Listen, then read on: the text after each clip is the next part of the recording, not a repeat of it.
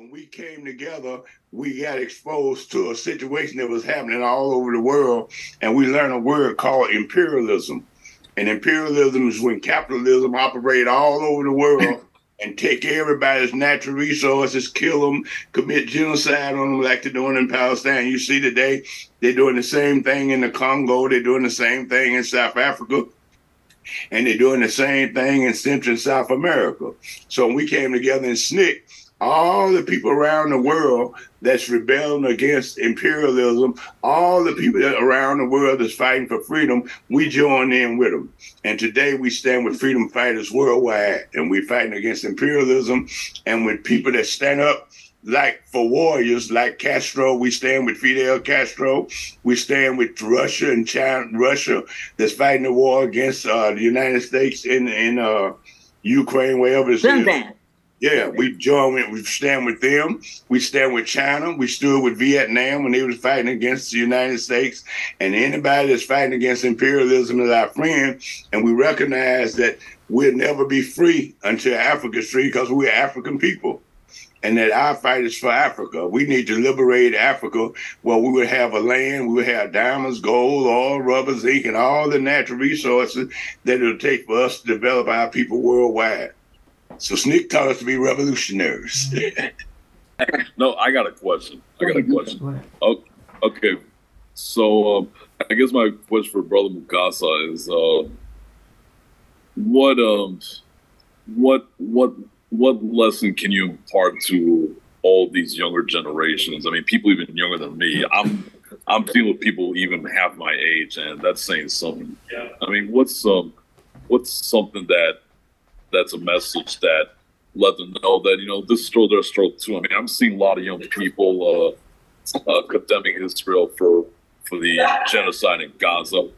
And there's a lot of conscience among young people building around on the other end of Africa, Western Sahara.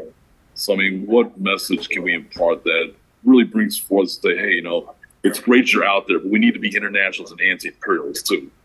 What message can we send to them? Well, we need to get message. SNCC gave us all SNCC. When we came together, SCNCC, we became a mighty force. And so organization definitely is one of your greatest weapons.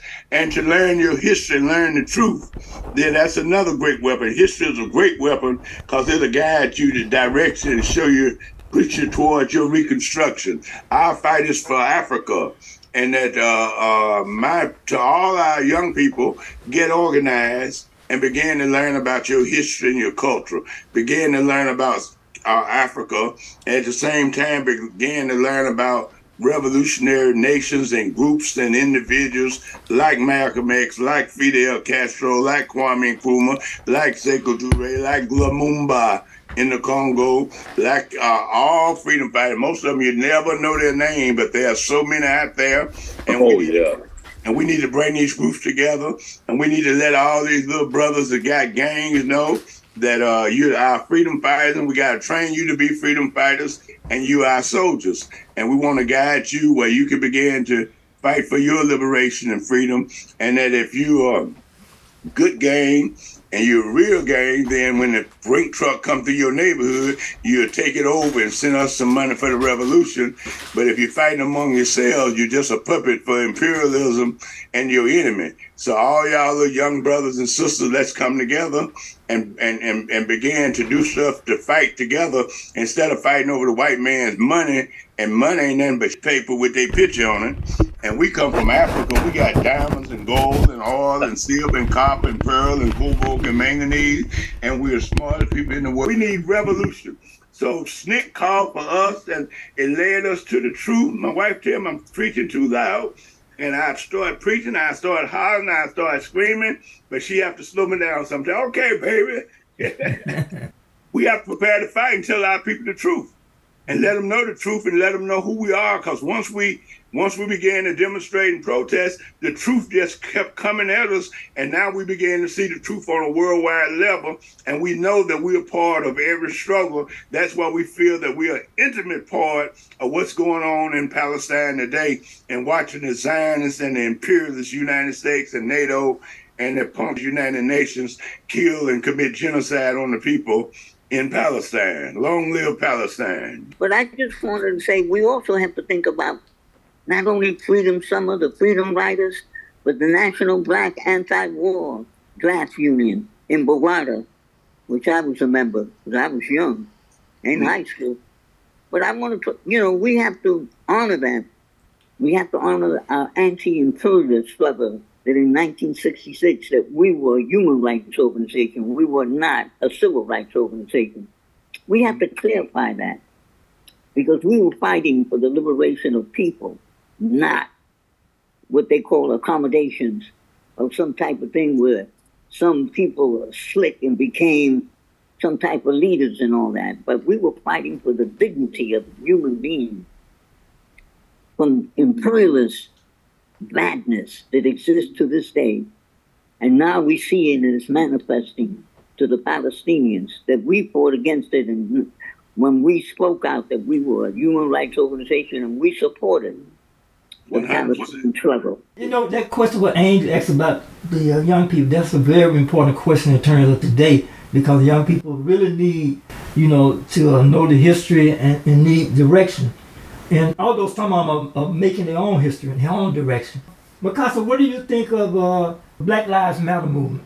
Black Lives Matter just remind me of SNCC when they were killing us, murdering us, and doing everything, and all this stuff that's happening. Everybody just come together, and they came together and threw bricks, balls, demonstrated, and said hell no and whatever.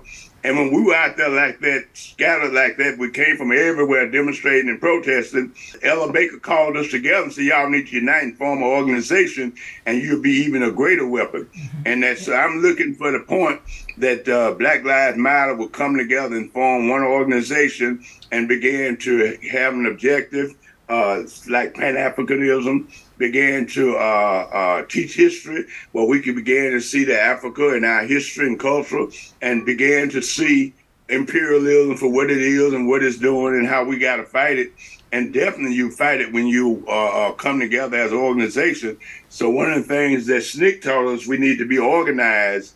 And everywhere that SNCC sent us, as when we went down to represent SNCC in every city and town and county that we went in, the first thing we did was form a local organization, create local leadership, and then we go and get the youth and get us a youth movement, and we would work with that and guide them direct. We even create freedom schools. I was teaching school down there, Brother Africa. Freedom. I was a school teacher, freedom schools, formed freedom schools and taught freedom songs and did everything and gave people, taught people not to be afraid and to attack. So we got on the offense. We were on the offense. We were attacking anything wrong in our communities that we saw. So Black Lives Matter gonna have to come together and form an organization and become, because right now Black Lives Matter is spontaneous. Right. But if you come together and form an organization, they'll become a weapon for the liberation of our people. Right. I know you talked about the importance of Africa, and I know that when you worked with Kwame Ture, that was one of his passions. I raised that boy. Right. Okay. But we're gonna talk actually about that too. But what do you think are the most important problems or issues that we have in the Black community in America, or the most important issues that's going on in America today?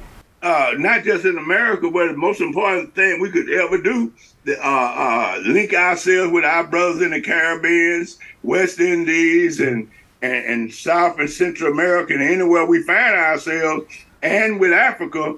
And that's what Marcus Garvey called Pan-Africanism. And we link ourselves together and realize that if you fight and want liberation, you got to fight for something.